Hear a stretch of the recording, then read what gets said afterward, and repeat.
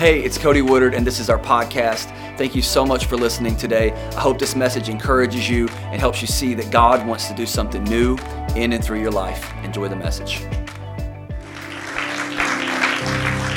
Man, thank you so much for being here. Can I pray for you? Father, thank you so much for meeting us here today. God, thank you for making yourself available to us. And so God, today, may we make ourselves available to you. God, I thank you that there is no other name, there is no other way than Jesus and Jesus alone. And so God, I thank you for loving us so much that you would send your son to die on the cross in our place and for our sin, so that we can be forgiven, so that we can be free, so that we can be made right with you. God, today I pray you would move in a mighty way. God, in the middle of a pandemic, in the middle of worry, in the middle of moments that are so overwhelming, as we fight off the negativity and the anxious thoughts and the lonely places, God, we ask that you would help us not fix our eyes on our circumstance, but fix our eyes on you. So God, today we didn't come just to go through the motions. We came to have an encounter with you. So God, remove distractions from this place so that we can hear you clearly, so that we can see you for who you are. We love you and we thank you. In Jesus' name, everybody said? Come on, everybody said? Hey, put your hands together if you love Jesus. Make a little noise. Hey, say hi to somebody before you sit down. Give them an air five, a hug. Don't be kissing nobody. Well, man, I'm fired up to be here. Today is a special day because at the end of today, we have about 6 to 7 people getting baptized. Come on, who's excited about that? And it really is a special Sunday. We're not in the series right now, but I've really just been praying and asking God, like, what he wants for me to communicate specifically today. And about 2 weeks ago, I found myself in my truck praying out loud, just like really frustrated, to be honest with you. And I just began thinking, like, God, what do I say? Like, out of all this stuff that's going on, as coronavirus numbers are continuing to rise again, and there's uncertainty about the schools and if kids are going to be online only or you're going to be home and how long that will be. I just began to talk to him, and I said this phrase, and I think most of you have probably said this phrase, and it's real simple. I'm over it. Is anybody in the house over it? Come on. If you're just, can we just say it together on 3? Say, I'm over it on 3. 1, 2, 3. I'm over it. Now, I don't know what it is for you, but for me, I'm over it. And I'm over the coronavirus. I'm over wearing a mask. I'm over the election. I'm over the negativity. I'm over the news. I'm over Tennessee Vols football. I'm tired of them sucking. I ain't gonna lie. Like, I'm over it, right? And I think the truth is we all are over it. That's kind of what I heard God say. So the title of the message today is I'm over it. And I want to talk about this, and I don't want to just go to negative town on you, but the thing that's really kind of getting me frustrated and I'm really just over is all the negativity that you see in the world. And there's this persuasive message in the world right now that, like, this is like the world as we know it, and it'll never be different, and this is our new reality, and it'll never change, it'll never get better. People are dying, jobs are getting lost, right? There's all of these things happening, and the truth is there are real issues happening right now that, if we're all just being really honest, we're overwhelmed. And so maybe like me, you found yourself in this season of, you've gotten a little bit more frustrated.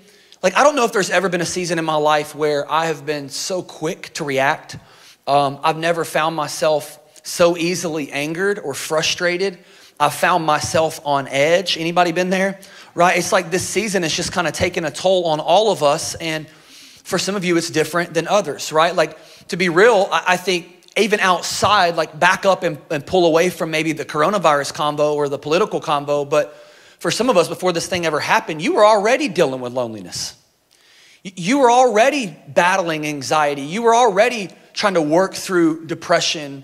For some of you, your marriage was on the rocks, is on the rocks. For others of you, you may have already lost your job. For others of you, you may have graduated college and you're still trying to find a job. Like, there's things in all of our lives that tend to overwhelm all of us, right? And no matter what it is, there's this reality that we gotta learn how to deal with. And I don't mean to make a hard statement here, but the thing that I've been wrestling with is just because I'm over it doesn't make what I'm over. Like just because I can go, I'm over it. That doesn't mean that like the thing that I'm over is actually over. Like the reality is that we still got to deal with our current situation, our current season, our everything else that's going on. And there's just this message where it's so easy for us to get sucked into all of the negative in the world. Like I've never had to fight so much in my life to have a positive attitude. Anybody?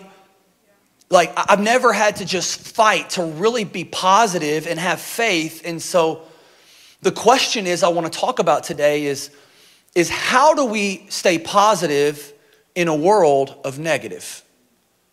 Like how do you and I have this mentality that we don't have to go there? And I really do believe that God is calling you and I to be optimistic, and it's important that we understand that, because a negative outlook will never lead to a positive life. How many of you know that? A negative outlook will never lead to a positive life. And so then how do we remain positive? And that's what I want to talk about today. And really there's this passage I'm going to zone in on in just a few minutes, but I want to talk about it because whatever gets our attention determines our direction. And I just think if we're honest right now, like every time we open an app, every time we flip on the news, it's just like overwhelming sense of just like, man, the world is going to hell in a handbasket and everything else, right? Like if you've ever, how many of you like tend to watch the news? Good, me neither. Okay, so no, I try, like, just to be honest, like I want to stay updated. I want to know kind of what's going on.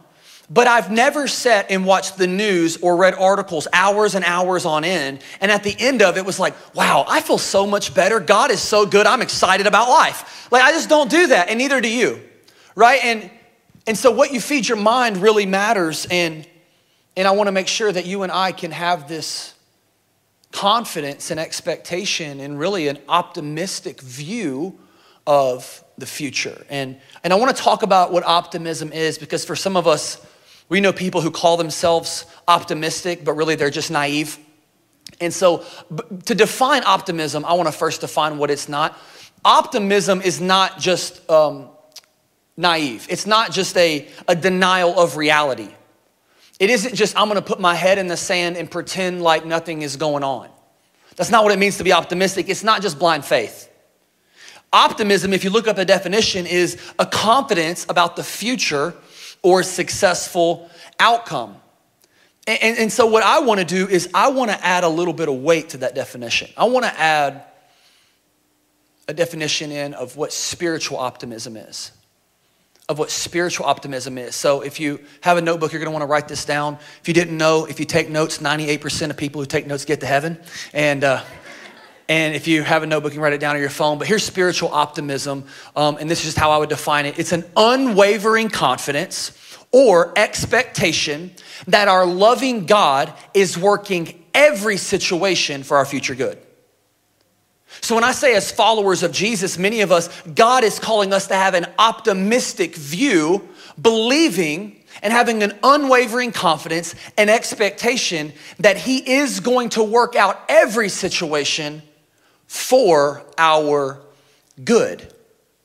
And you see this in a verse in Romans chapter 8 that many of you are familiar with, and you probably have it on a coffee mug somewhere, or somebody's quoted it to you at times when you understand, and I think that's helpful. But this idea of believing this and having this spiritual optimism comes from Romans chapter 8 in verse 28. Here's what it says.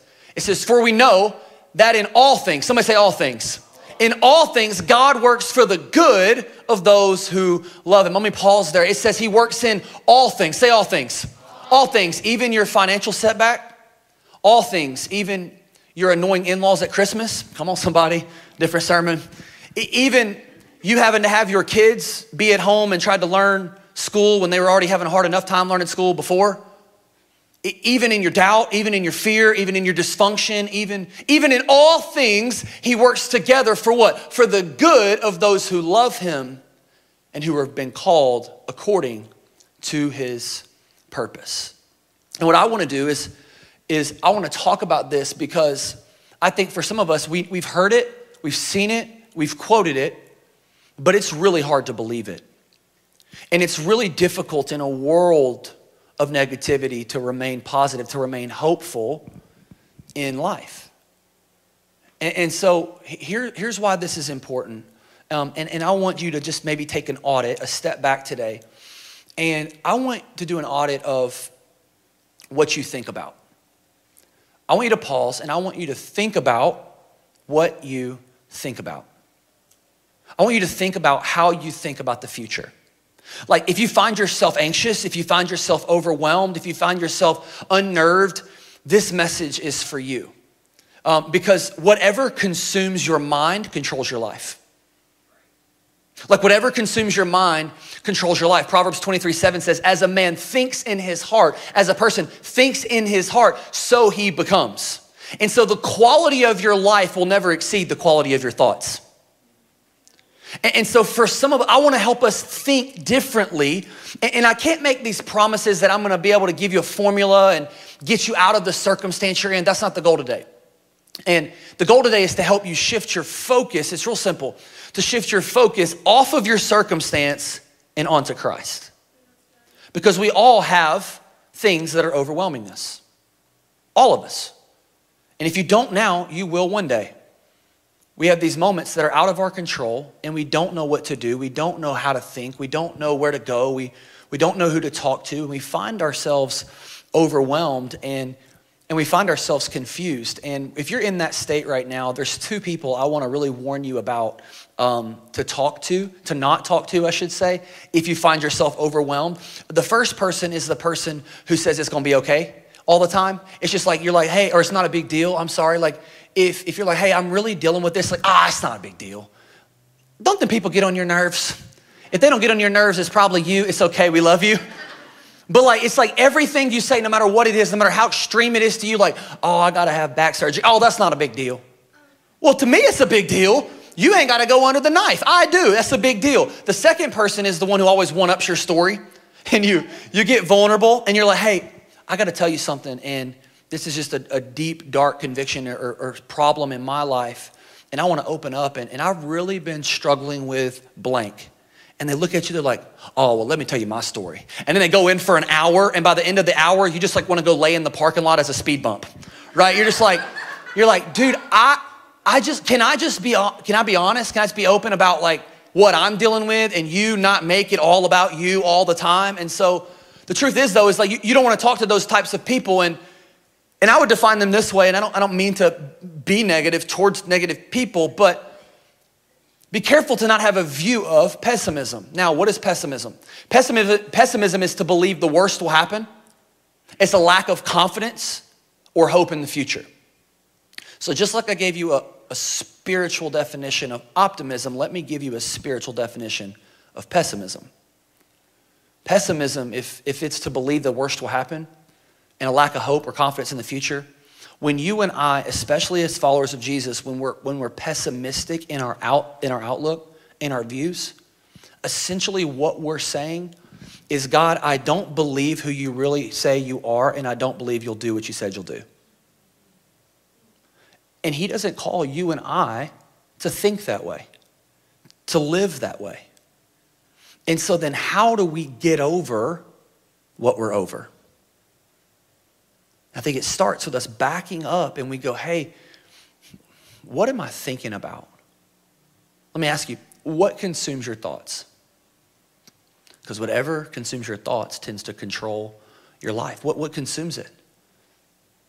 Like, are you listening more to the media than you are hearing from God? What is shaping your mind? What are the lens in which you view the world? Are you viewing the lens through a red lens, Republican?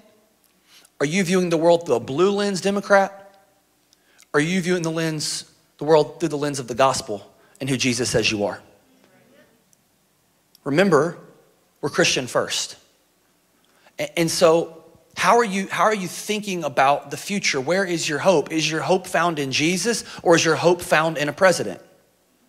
And I'm just telling you, if the answer is anything other than Jesus, you'll never be at peace. It won't happen because it always changes. It always shifts. And so if you find yourself lacking peace in this season, it might be because you've placed your peace in the wrong place or the wrong person. And so for some of us, we need to learn how to set some boundaries on how much we consume the media or consume the news. I'm not saying be ignorant. I'm not saying put your head in the sand and act like nothing's wrong. That's not what I'm saying.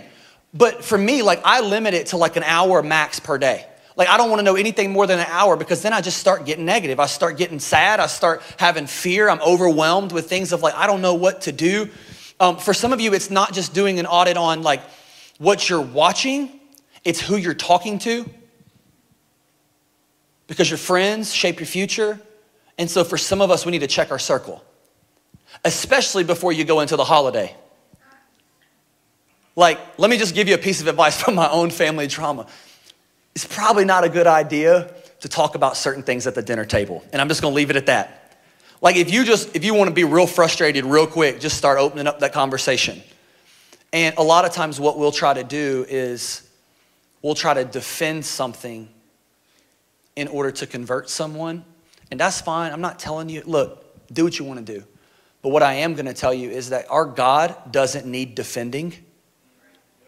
Like, if you're gonna talk about God, do it in such a way where, like, let God defend himself. He doesn't need us to do that. He is who he is, whether people agree with it or not. And so how do we then do this? How do we overcome? How do we get over what we're over? Well, I wanna talk to you just really quickly about, for me, how I've handled this in this season, how I've thought, like, because it is so difficult, y'all, it is so difficult for me to remain positive. It's so difficult for me to know what to do. Like on one hand, like I'm praying through like, okay, what's the safest thing for our church? What's the best thing for our church? And on one hand, I got people mad at me because we're meeting in person. I got other people mad at me because we may have to go online in the future. I got some people who say, well, you just believe the media. Some people say, you're just ignorant to the media. I got both sides. So like I have to deal with this just like you do in your life. And so then how do we do it? How do we remain positive in a world of negative? Here's what God has taught me, and I pray it's helpful for you. Real simple, write it down. You have to feed your faith, and you got to starve your fear. You got to feed your faith and starve your fear. Why? Because what you feed grows, and what you starve dies. Like what you feed grows, and what you starve dies. And so are you feeding your faith? Like, are the people in your life pouring gasoline on your faith so that you can grow? Or are they extinguishing the flame in your heart and ultimately so that you can be miserable? Like, who's around you? What are you letting into your mind? And so what I do in order to feed my faith, in order to remain positive, to not be overwhelmed and consumed by everything, what I do is I feed my faith. And here's what that means, because I can tell you, feed your faith. And you're like, I don't know what that means, bro. Is that like eating food at Thanksgiving? What does that mean? So what I want to do is I want to take you through the process that I go through. And I like to find a really rich portion of scripture and just spend time in it. I'm not talking about, there's nothing wrong with this. I'm not talking about just checking off my devotional for the day. But what I want to do is I want to spend time in the scriptures until the scripture gets into me. I want to spend time and I'm going to read it over and over and over until it changes my mind. Because Romans 12 tells me that the way that you and I are transformed it's by renewing the way that we think. And so what I like to do, let's take a passage, for instance, in Romans chapter 8. It's where our verse is from today. Let's go to Romans chapter 8 and just think about the first thing I do when I look at Romans 8 is I look at the context. Somebody say context. Here's why it's important, because context gives clarity and it matters. And what we like to do is we like to pick verses that sound good and make us feel good out of their context and apply them in life where they really don't apply. And we're really good at this. We just like cut the parts out of our Bible we don't like. And we pick the stuff we want that encourages us all the time. And so what I want to do is I want to first study the context. I want to ask the question, like, who wrote this? Who is he writing it to? Why did he write it? What's going on in the world around him? What's going on in his life or her life? Like, what is the context? And so if you do this with Romans chapter 8, you're going to find that Paul is the author and he is writing to the church in Rome. And it's important to know what's going on in his life. And so in best to understand Romans chapter 8, guess what you do? You go to Romans chapter 7. Come on, somebody. Because when you open up Romans 8:1, it says, therefore. And the thing I learned in seminary was that anytime you see the word therefore, you ask the question, what is the therefore? Therefore. And so I'm going to back up and I'm going to go, okay, if he's saying therefore, what's he talking about? Because he's concluding something. So then I'm going to back up to Romans 7. And in Romans 7, I find a lot of comfort. Because Paul is writing about how jacked up he is, and it helps me feel a little bit better about how jacked up I am. Okay? So I like to read that, and what you'll see in Romans chapter 7, verse 15, if you study the context and read through this passage, what you'll see Paul write is he says this, I don't really understand myself. Anybody there? Just 5. Okay, well, that's fine. I don't really understand myself, for I want to do what is right, but I don't do it. Instead, I do what I hate. I'm going to ask you again. Anybody else there? Amen. I don't really understand myself, for I want to do what is right, but I don't do it. Instead, I do what I hate. Then he says this, I have discovered this principle of life, that when I want to do what is right, I inevitably do what is wrong. I love God's law with all my heart, but there's another power within me that is at war with my mind. This power makes me a slave to the sin that is still within me. Oh, what a miserable person I am. Here's a good question. Who will free me from this life that is dominated by sin and death? Thank God the answer is in Jesus Christ our Lord. Come on, somebody. Anybody thankful for that truth? Who will free me from this life dominated by sin and death, dominated by anxiety, dominated by what's overwhelming us? The answer is in Jesus Christ our Lord. And so he says this, and then you start to see when he gets to this reality, when he focuses in on who Jesus is, his perspective starts to shift. And that's why he writes in Romans chapter 8, verse 1, he says, therefore there is now no, say no. There is no condemnation for those who are in Christ Jesus. And I don't know what you walk in with today. I don't know if you can identify with Paul when he says, I want to do good, but I do what I hate. Like I just seem to continue to mess up. And oftentimes what religion will do is it will tell you that it's your fault, get your stuff together, read more, do more, show up more, go confess to somebody, all that. And that's great.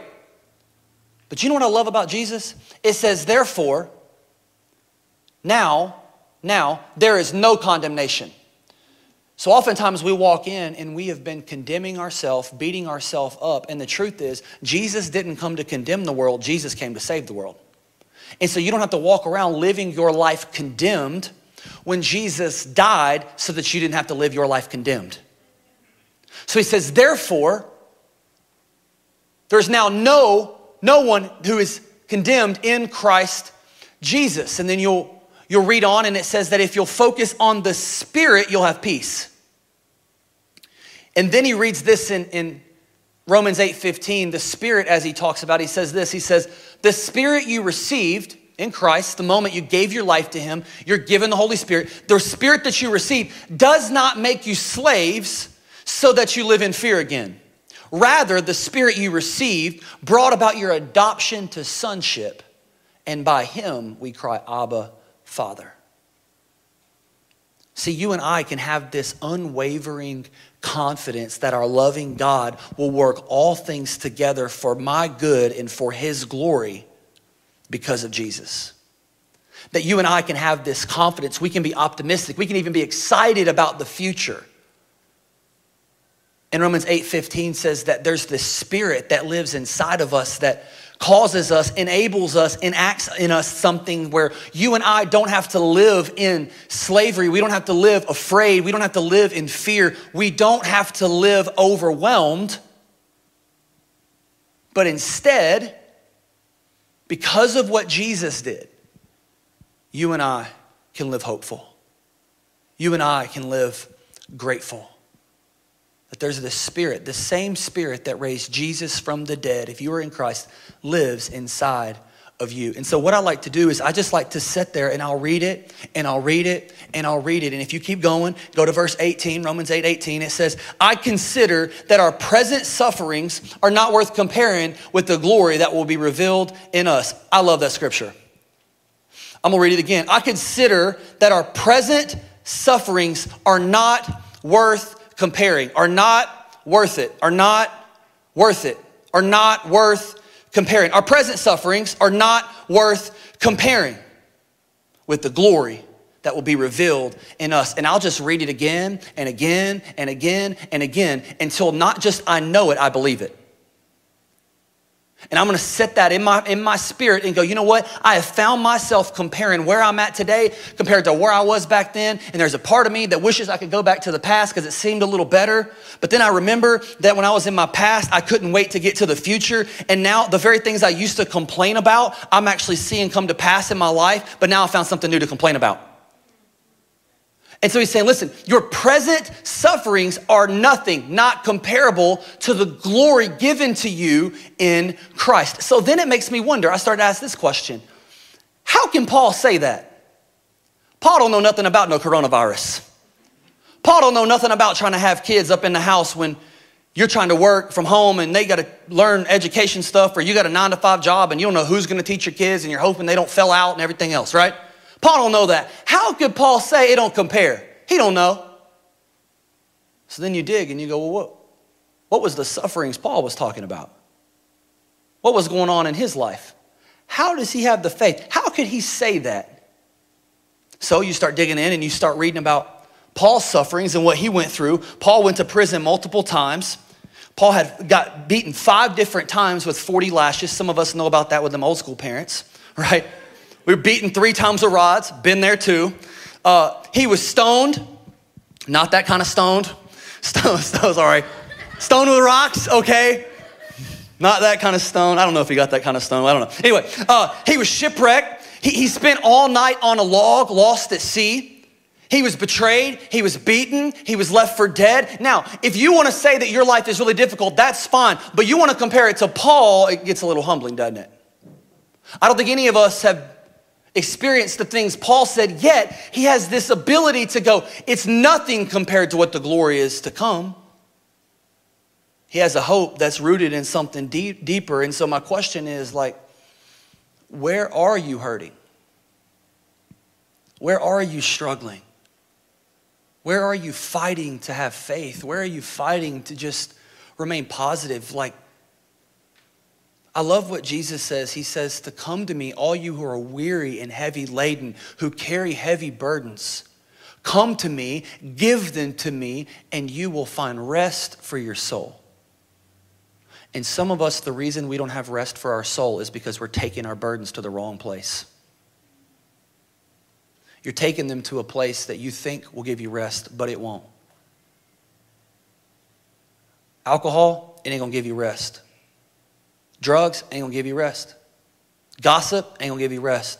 Instagram ain't gonna give you rest. The news sure as heck ain't gonna give you rest. It may make you wanna go to sleep and not wake up for a while, but it ain't gonna give you rest. It's not gonna give you peace in your soul. The only thing that will give you peace in your soul is Jesus and Jesus alone. And he has this way in which he takes whatever the enemy meant for evil and he turns it for good. He has this way in which even though you and I don't see him working and feel him working and we hate our circumstance and we're praying that he changes it, what he says is that if I'm working it for your future good, that means that the pain you're experiencing today will provide the strength you need to get through tomorrow. He doesn't waste the season. And you know how I know this? Because in this season, I have never prayed more in my entire life. Anybody with me? I know we hate it. I know you got other things going on that are even bigger than some maybe catching a virus. Like, I get it. But you know, I hate this season. I'm over it. But I've never trusted God more. I've never had to lean on him more. Am I saying God calls this? Absolutely not. But what I am saying is he'll use it. If you will run to him to find your peace, his promise is that you'll find it. That you'll find it. So this is what I do. I'm just trying to be practical here of like how I feed my mind and my spirit and my heart so that I can continue to press forward and have faith in God. And then I love what he says next. He says, in the same way, the Spirit helps us in our weakness.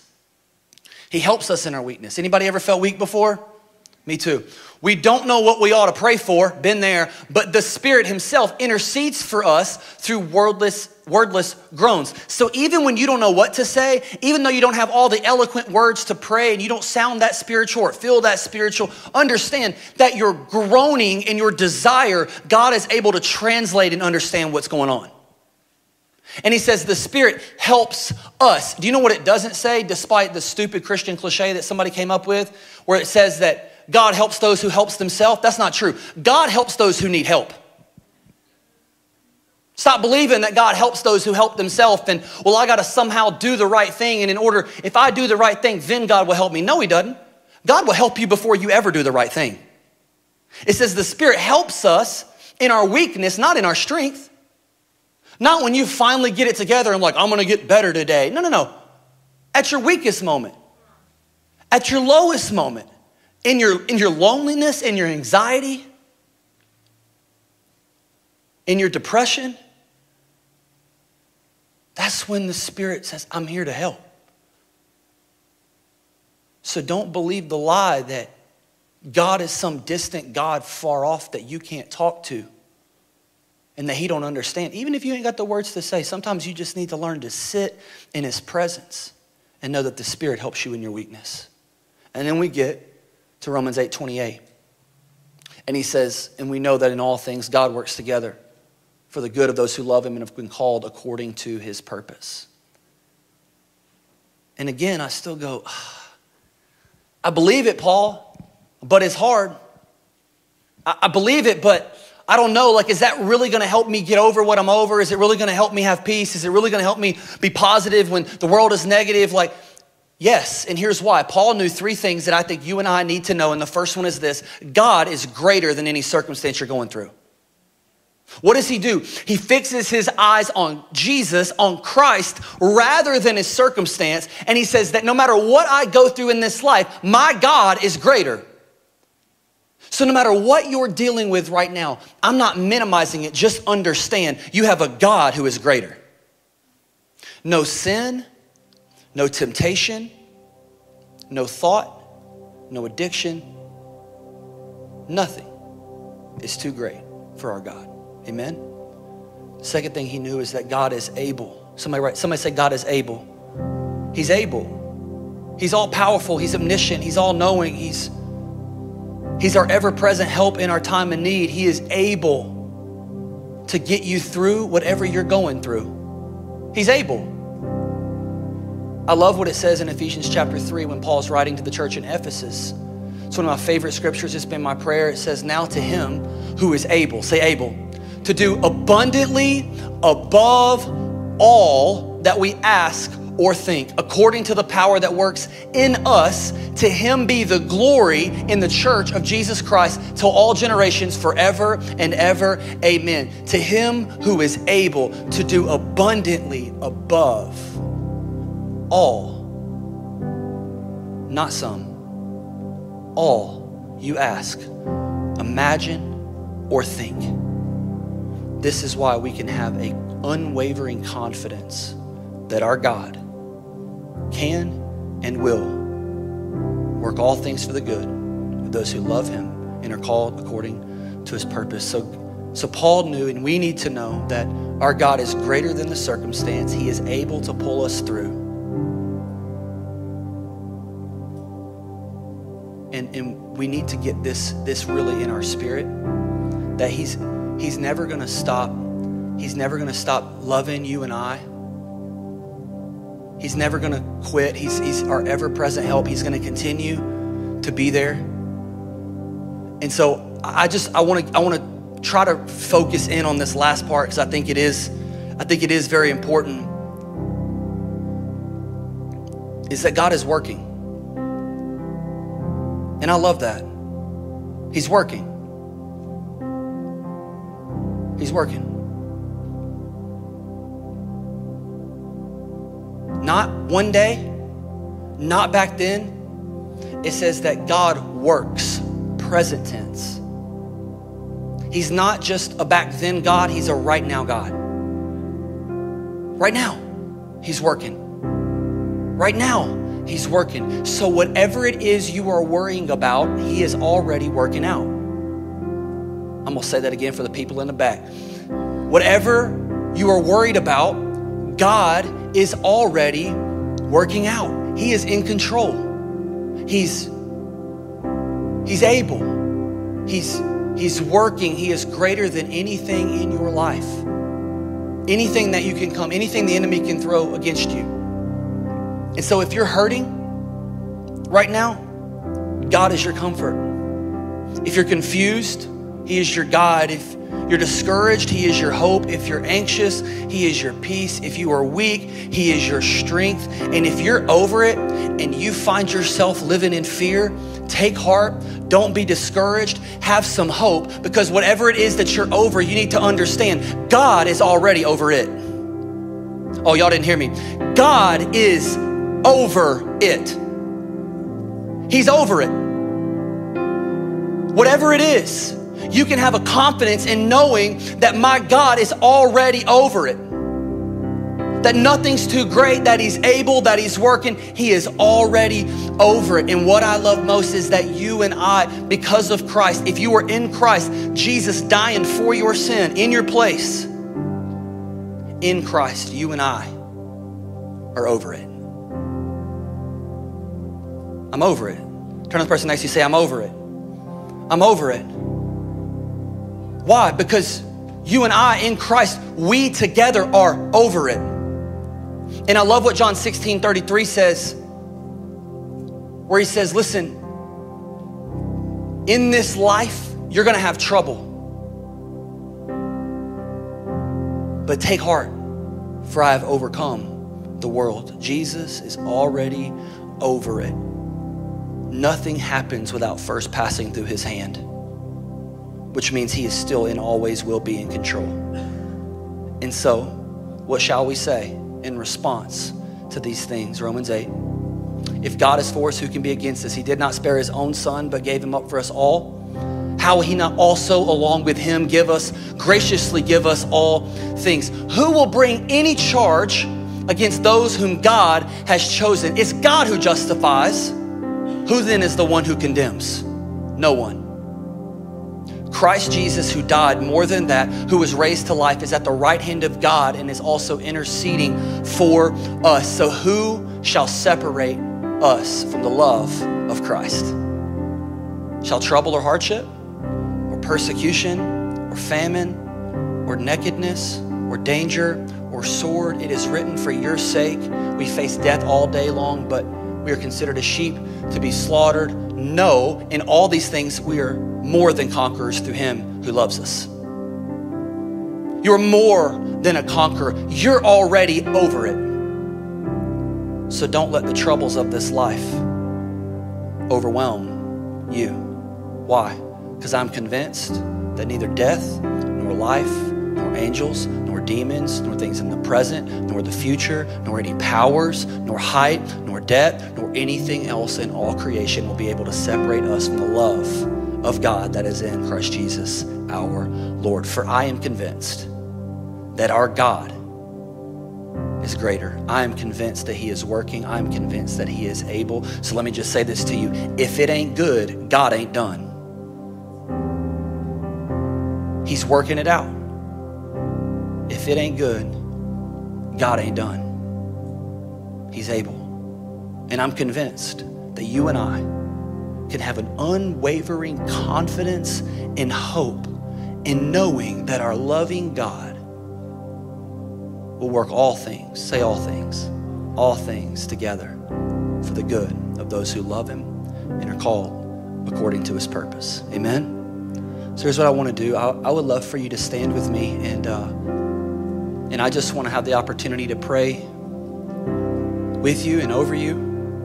When you walked in today, there's a Connect card on your seat, and on that Connect card on the bottom, it asks how we can pray for you. And I think for all of us, no matter what you think your next step may be, I think all of us could use some prayer.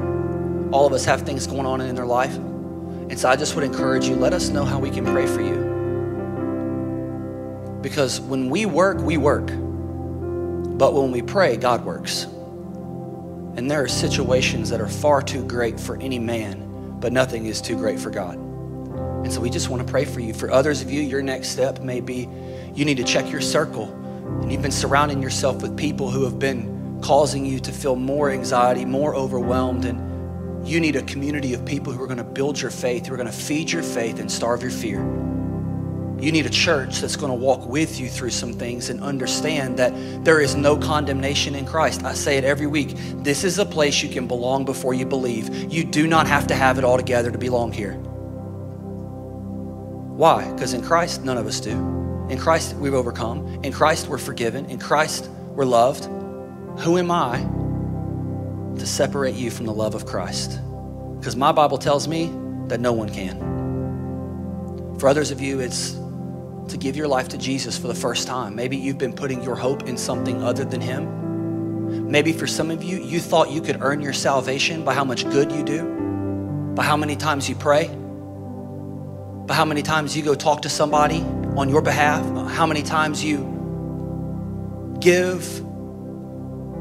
Ephesians 2 tells us that we are saved by grace through faith in Jesus alone, not by your works, so that no one can boast. So today you need to decide what's your response? Do you want to give him your life?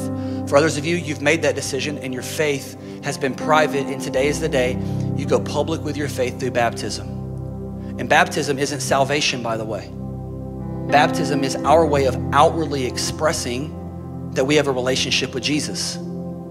This isn't what saves you, Jesus saves you. What baptism is the same thing as what my wedding ring is. I'm married, whether I take this off or not, but I wear it so that the world knows I'm taken.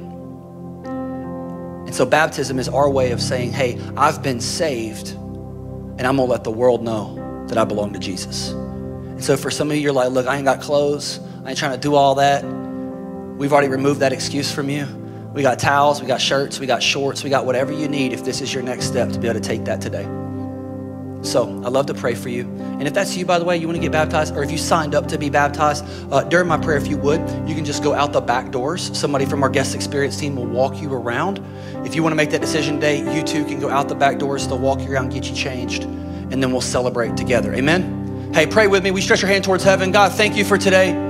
We thank you for your word. We thank you that you work all things together for the good. We thank you that we can find our peace in you. We can come to you. And so right now, God, I ask that anyone under the sound of my voice who doesn't have a relationship with you, who's never experienced your grace, your free gift of forgiveness, God, I pray right now in the name of Jesus that they would receive that free gift so they can be saved, God, so that they can experience true peace and true joy and true forgiveness so that they can be made right with you. And so if that's you and you've never made that decision today, I would love for you to pray this with me. And I'm gonna ask that all of us pray together out loud for the benefit of those who are coming to Christ today for the first time. Will y'all pray this with me? Say, God, I love you.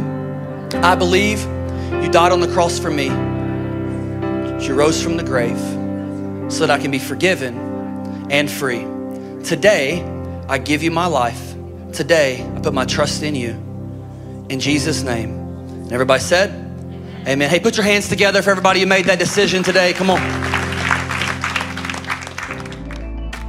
Thank you so much for listening to the message today. If it encouraged you in any way, we would love to hear about it. Send us an email to stories@renovation.church. And if you'd like to partner with us financially and help us continue to reach people all over the world, you can do that by going to our website, renovation.church/give. Have a blessed day.